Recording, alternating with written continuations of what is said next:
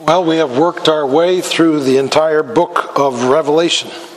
22 chapters, 404 verses, 45 sermons, which fill about 200 pages of written material.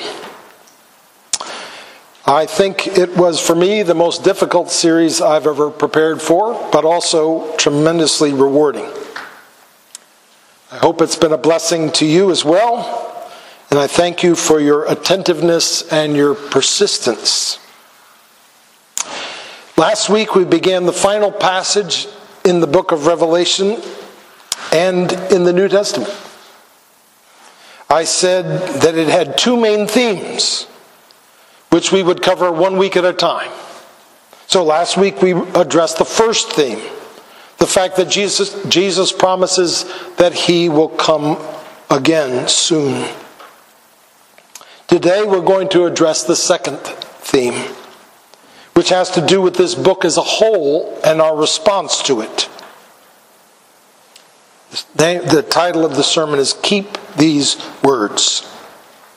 Let's read together Revelation 22, 6 to 21. It's John speaking, and he's talking about the angel speaking to him. And he said to me, "These words are trustworthy and true.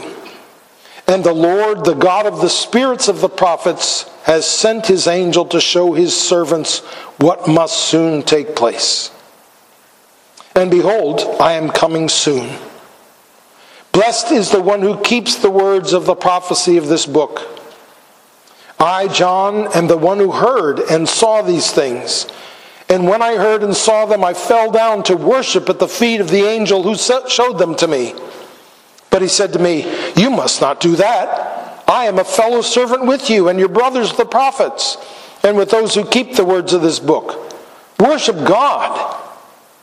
And he said to me, 'Do not seal up the words of the prophecy of this book, for the time is near. Let the evildoer still do evil, and the filthy still be filthy, and the righteous still do right, and the holy still be holy. Behold, I am coming soon, bringing my recompense with me, to repay each one for what he has done.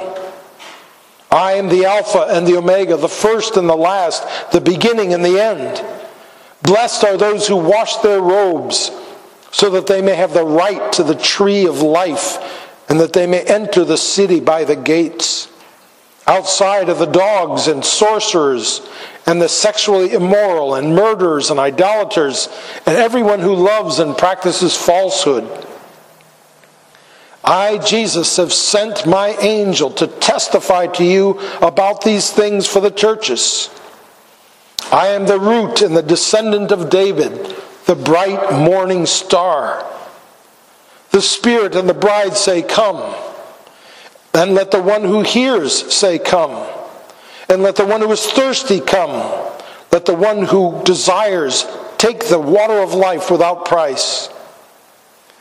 I warn everyone who hears the words of the prophecy of this book. If anyone adds to them, God will add to him the plagues described in this book. And if anyone takes away from the words of this book of this prophecy, of the book of this prophecy, God will take away his share in the tree of life and in the holy city, which are described in this book. He who testifies to these things says, 'Surely I am coming soon.' Amen. Come, Lord Jesus. The grace of the Lord Jesus be with you all. Amen." Now, today we're going to begin with two lessons that are in this passage about the Word of God, followed by two questions, answers to two questions about verses 10 and 11, followed by an explanation of verses 18 and 19, and ending with a final word about this amazing book that we've been studying. So first, two lessons about the Word of God. The first about the New Testament. Revelation 22:6 says, "These words are trustworthy and true. And the Lord, the God of the spirits of the prophets, has sent his angel to show his servants what must soon take place. Some suggest that the New Testament writers did not realize they were writing New Testament scriptures when they wrote. They didn't even realize there was going to be a New Testament.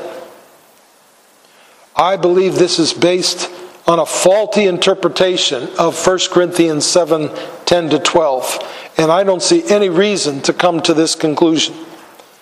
Many New Testament books have explicit statements which make it clear that the author of that book believed that he was writing the very Word of God, including 1 Corinthians, where that passage is found.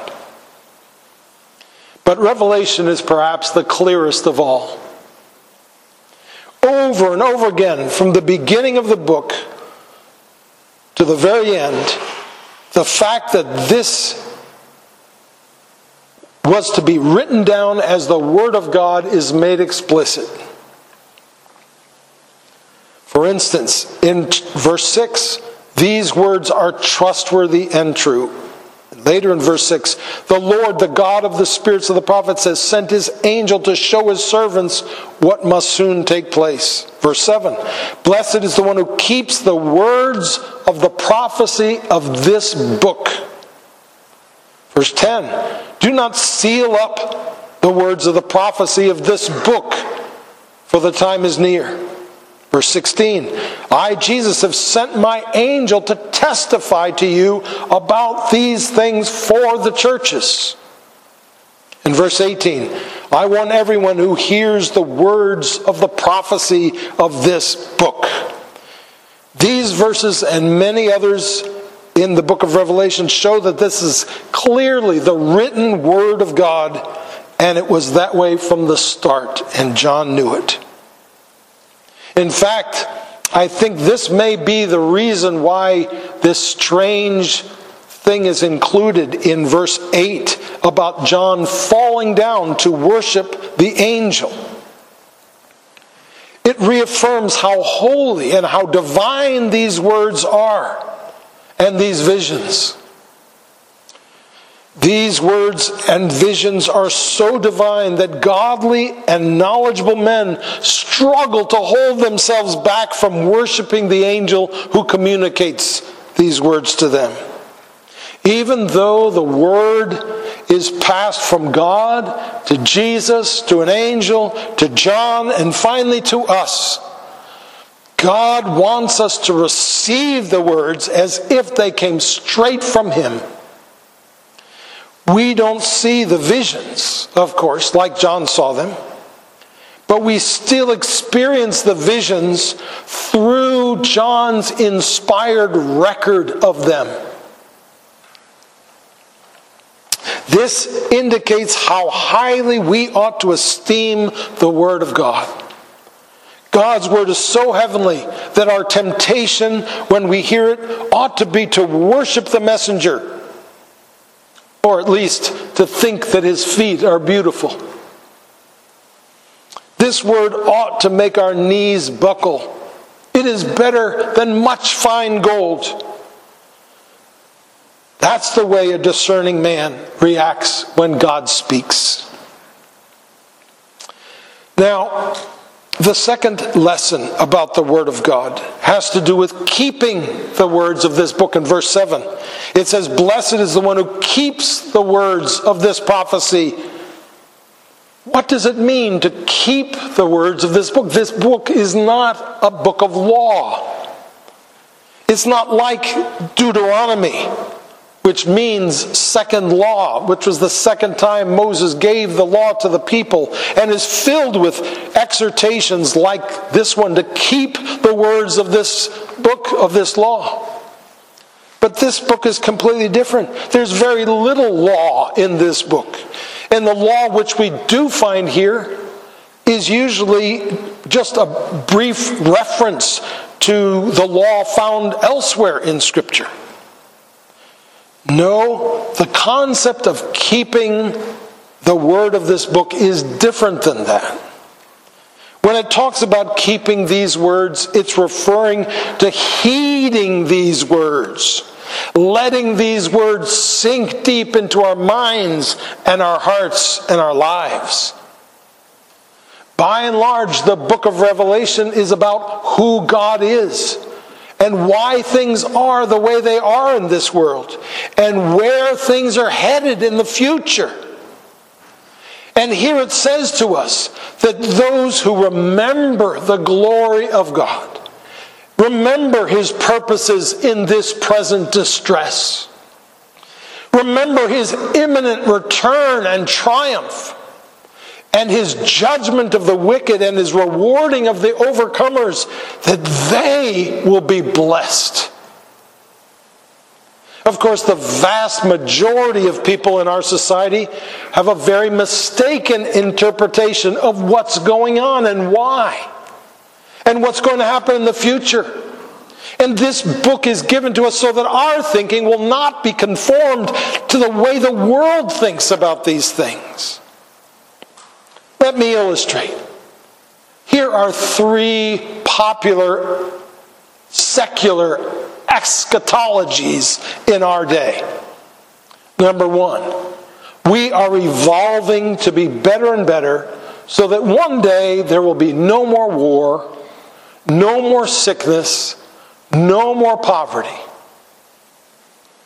Number 2, if we don't urgently and immediately stop the way that we're living, we're going to drive this planet irreparably into the ground such that virtually all human life will cease to exist on earth. Number 3, it's already too late. Even if we could change, it would be too little too late. And besides, there's nothing to live for. We're all going to die. And the planet is already doomed. So eat, drink, and be merry, for tomorrow we won't be here. We're surrounded by many who buy into these kinds of ways of thinking. But God doesn't want us to think according to man. He wants us to think according to what He tells us. And He knows what's going to happen, and He knows why things are the way they are, and He's the only one who knows. And He wants us to base our thinking and our living on what He says, not on what the world around us says. So each of us is faced with this question: who am I going to believe? Am I going to believe what I want to be true? Am I going to believe what the crowd around me says is true or thinks is true? Am I going to believe some scientists and what they think is true? Or am I going to believe what God says in His Word? That's our choice. And choices have consequences. And one day each of us is going to face up to our choices. The Bible talks a lot about those who don't heed God's Word. For instance, Jesus compared those who hear God's Word but don't heed God's Word to a foolish man who builds his house on the sand. Everything is fine. He's living a life of vacation until the storm comes. And the winds blow and the house falls down. And great is its fall in Matthew 7. This shows us that our interest in Revelation must not be primarily academic. We are to not only understand Revelation, but we are to heed Revelation. God did not inspire this book merely to give us information. It is here to arrest us, to stop us in our tracks. It is here to confront us and to send us in a different direction. And if we are able to go through the book of Revelation and not be changed in the way that we see things, in the way that we live our lives, in the way that we view God, we've missed the whole point. All this is here to impact us. We keep the words of this book, for instance, by not being overwhelmed by the darkness that's around us, even when others are overwhelmed. Because we know that the morning star has already appeared brightly in the heavens, signaling the imminent dawn of day. We keep the words of this book, to give another example, during times of societal optimism, which isn't really happening right now, but there are times like that. During times of societal optimism and prosperity, we keep the words of this book by holding ourselves back from thinking that it's now day, that satisfaction can be found in this world, that this is our home, when yet it is so dark that the morning star still appears brightly in the darkness. And now two questions, two strange things that are said in this section that I'd like to address. Number one is in verse 10, where John is told to seal up the words of this book. He's told not to seal up the words of this book. What in the world does that mean? Well, you can't really understand what this means without reference to things that are said to some of the Old Testament prophets, in particular Daniel, and especially in verse 12:4, where he was told to shut up the words and seal the book until the time of the end. So Daniel was given a prophecy about the rise and the fall of evil kingdoms of the world and the final triumph of God's kingdom. But Daniel had no idea how or when it was going to be fulfilled, though he knew it wasn't going to be fulfilled in his own day. So he was told to seal up this message. And that meant that its prophecies were not to be understood or come to pass until a later time in history. However, now, with the coming of Christ, that later time period, what is called in the Bible the latter days, has begun. So it's now time for the meaning of these prophecies to begin to be understood. Meaning, what was hidden in the Old Testament is now being revealed through Christ and his apostles, as it says in Ephesians 3, verse 4 and 5. When the angel tells John not to seal up the words of this book, then he is telling him not to keep this message hidden, but to shout it from the housetops. And then, the second strange thing that needs explanation is in verse 11, where John is told to let the evildoer still do evil, and the filthy still be filthy, and the righteous still do right, and the holy still be holy. Obviously, this verse has stirred up much confusion. Right after John is told to spread the word, he is told to let sinners keep sinning. Now, it may sound strange at first, but think about it. The Bible doesn't call the Bible doesn't call the unrighteous to be righteous or to do righteousness. The unrighteous cannot do righteousness. No, the Bible calls unrighteous people to repent and turn to the Lord. And if they do so, they will become righteous. And then, and only then, will they do righteousness. It seems to me that this verse actually helps us understand the mission of those whose names are written in the book of life, those who have washed themselves in the blood of the Lamb while they're living this life here on earth. We are not here to try to reform society. evil mankind will continue to do evil no matter what we do. It's not our job to try to stop them. Now, I'm not saying that repentance is what is in mind in this passage either, but it's clear that whoever is unrighteous is going to do and continue to do unrighteousness. Sinners sin. That's what they do.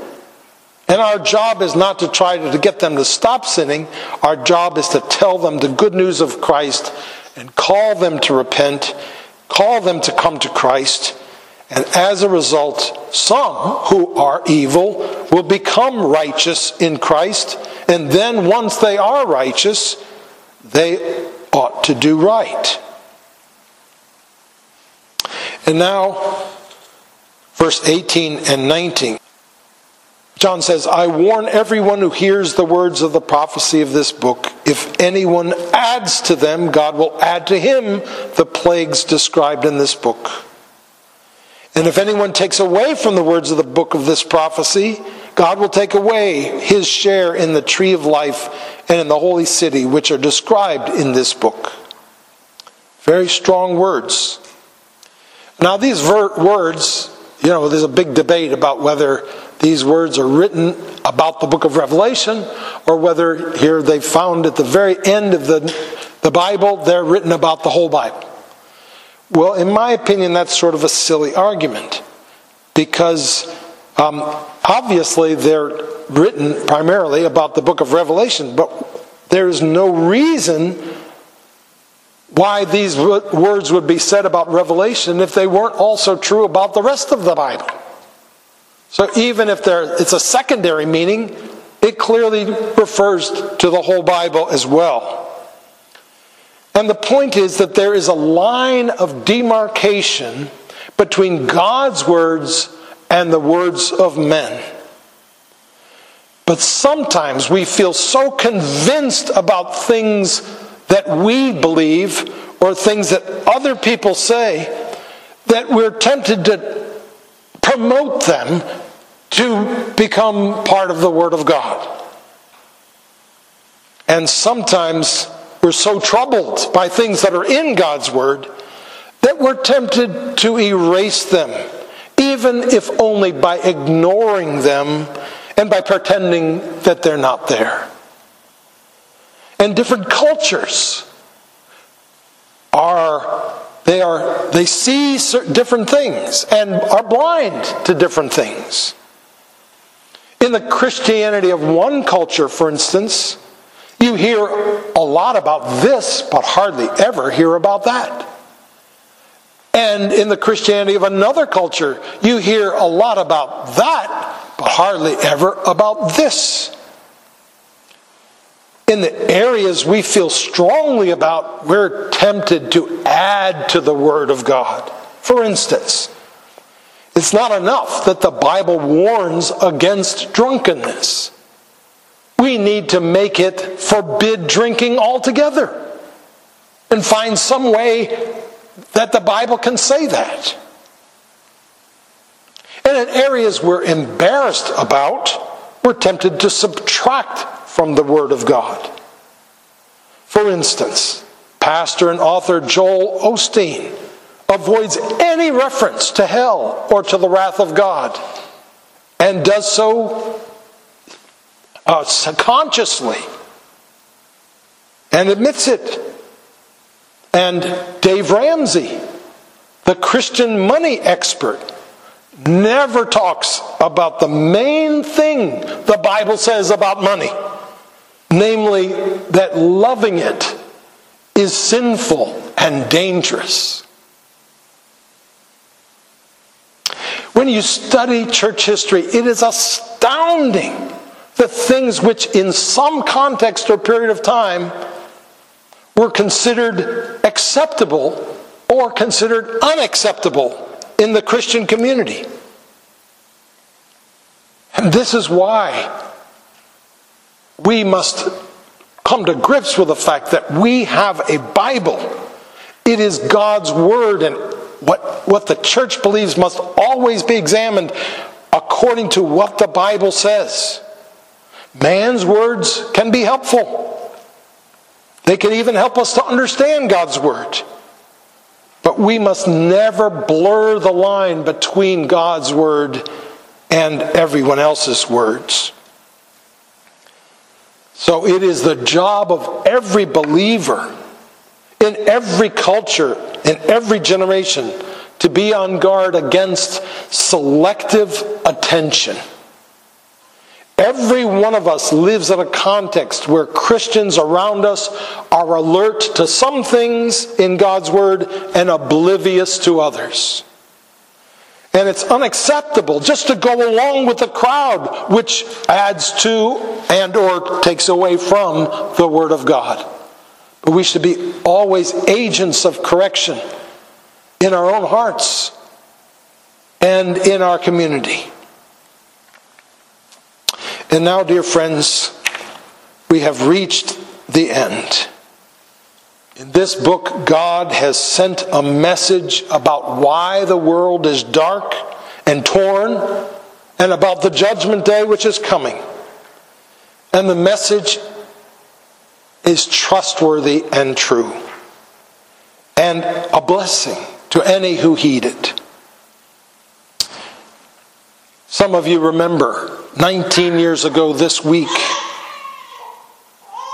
a disastrous tsunami hit in Indonesia, which claimed over 200,000 lives in communities along the coasts of the Indian Ocean.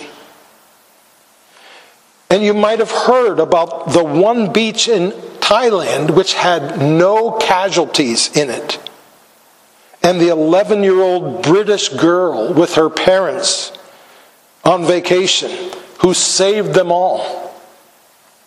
Her name was Tilly, but on that day she became known as the Angel of the Beach.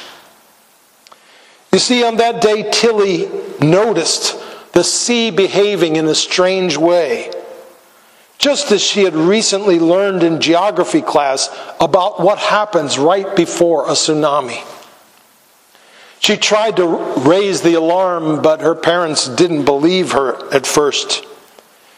Then she got hysterical, started screaming, even threatening to leave her parents and go back by herself to the hotel. Finally, her parents sheepishly told the security guard. Fortunately, an English-speaking Japanese man was nearby and overheard the girl mention the Japanese word tsunami, and chimed in that he had just heard on the news that there had been an earthquake in Sumatra. So they evacuated the beach and got everybody onto the second story of a nearby hotel just moments before the 30-foot tsunami smashed into the beach, demolishing the surrounding area. And everyone was saved. But Tilly didn't come ordering everyone to get off the beach. Tilly merely informed them about the coming tsunami. And the people were blessed because they heeded her words. Brothers and sisters, in the book of Revelation, God has graciously sent his angel to warn us that there's a much bigger tsunami coming, and that he has provided a place of escape. And only those who heed the warning will be spared. And the one who sent this message has asked that those who heed this message spread it to everyone else on the beach who need to know that the tsunami is coming, though not everyone on the beach wants to hear it. The time is near. In fact, the time is 2,000 years less than it was when these words were first spoken.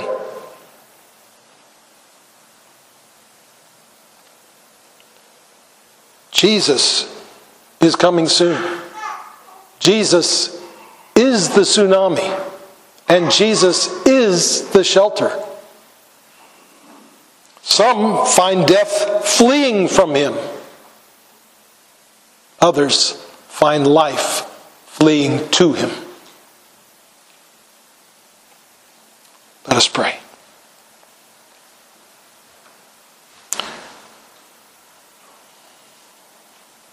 Oh Lord, this year, as we've gone through these things revealed in your word, it's been disturbing. It's been shocking. It's been uncomfortable at times.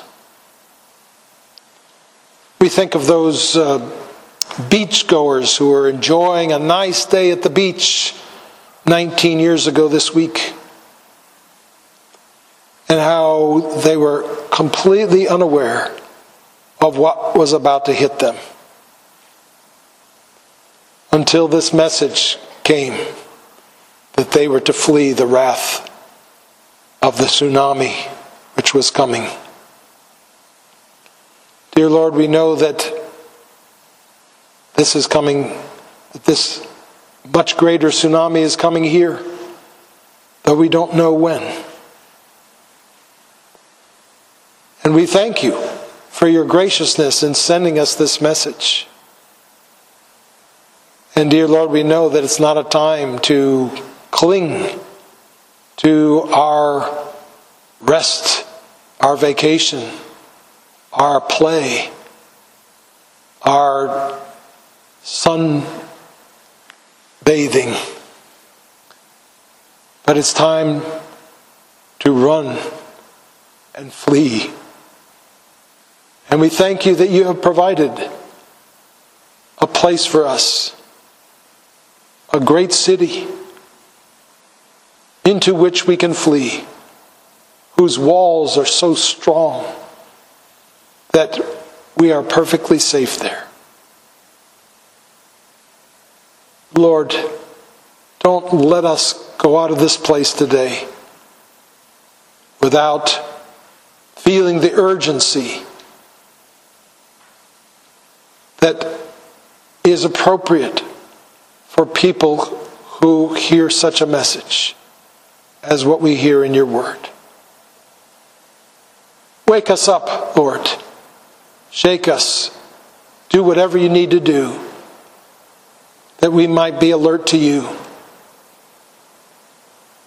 and to the wrath we deserve because of our sinfulness, and that we might take hold of Christ, who is such a great anchor and such a great hiding place that no storm can shake us free.